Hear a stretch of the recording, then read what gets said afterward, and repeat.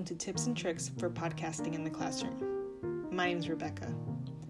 Did you know that podcasting in the class can be a great way to incorporate literacy skills?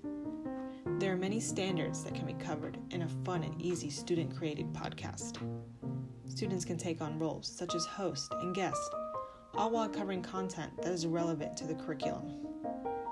Currently in my classroom, we are discussing the creation of Israel. Students could have mock interviews with Palestinian Arabs and their thoughts on the new state, as well as Jewish settlers that are moving in from Europe. They could even take it a step further and have a debate with arguments for both sides.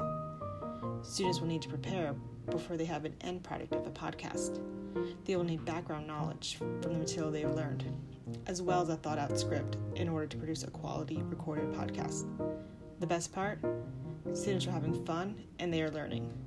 How are you going to use podcast in your class? Thank you for listening.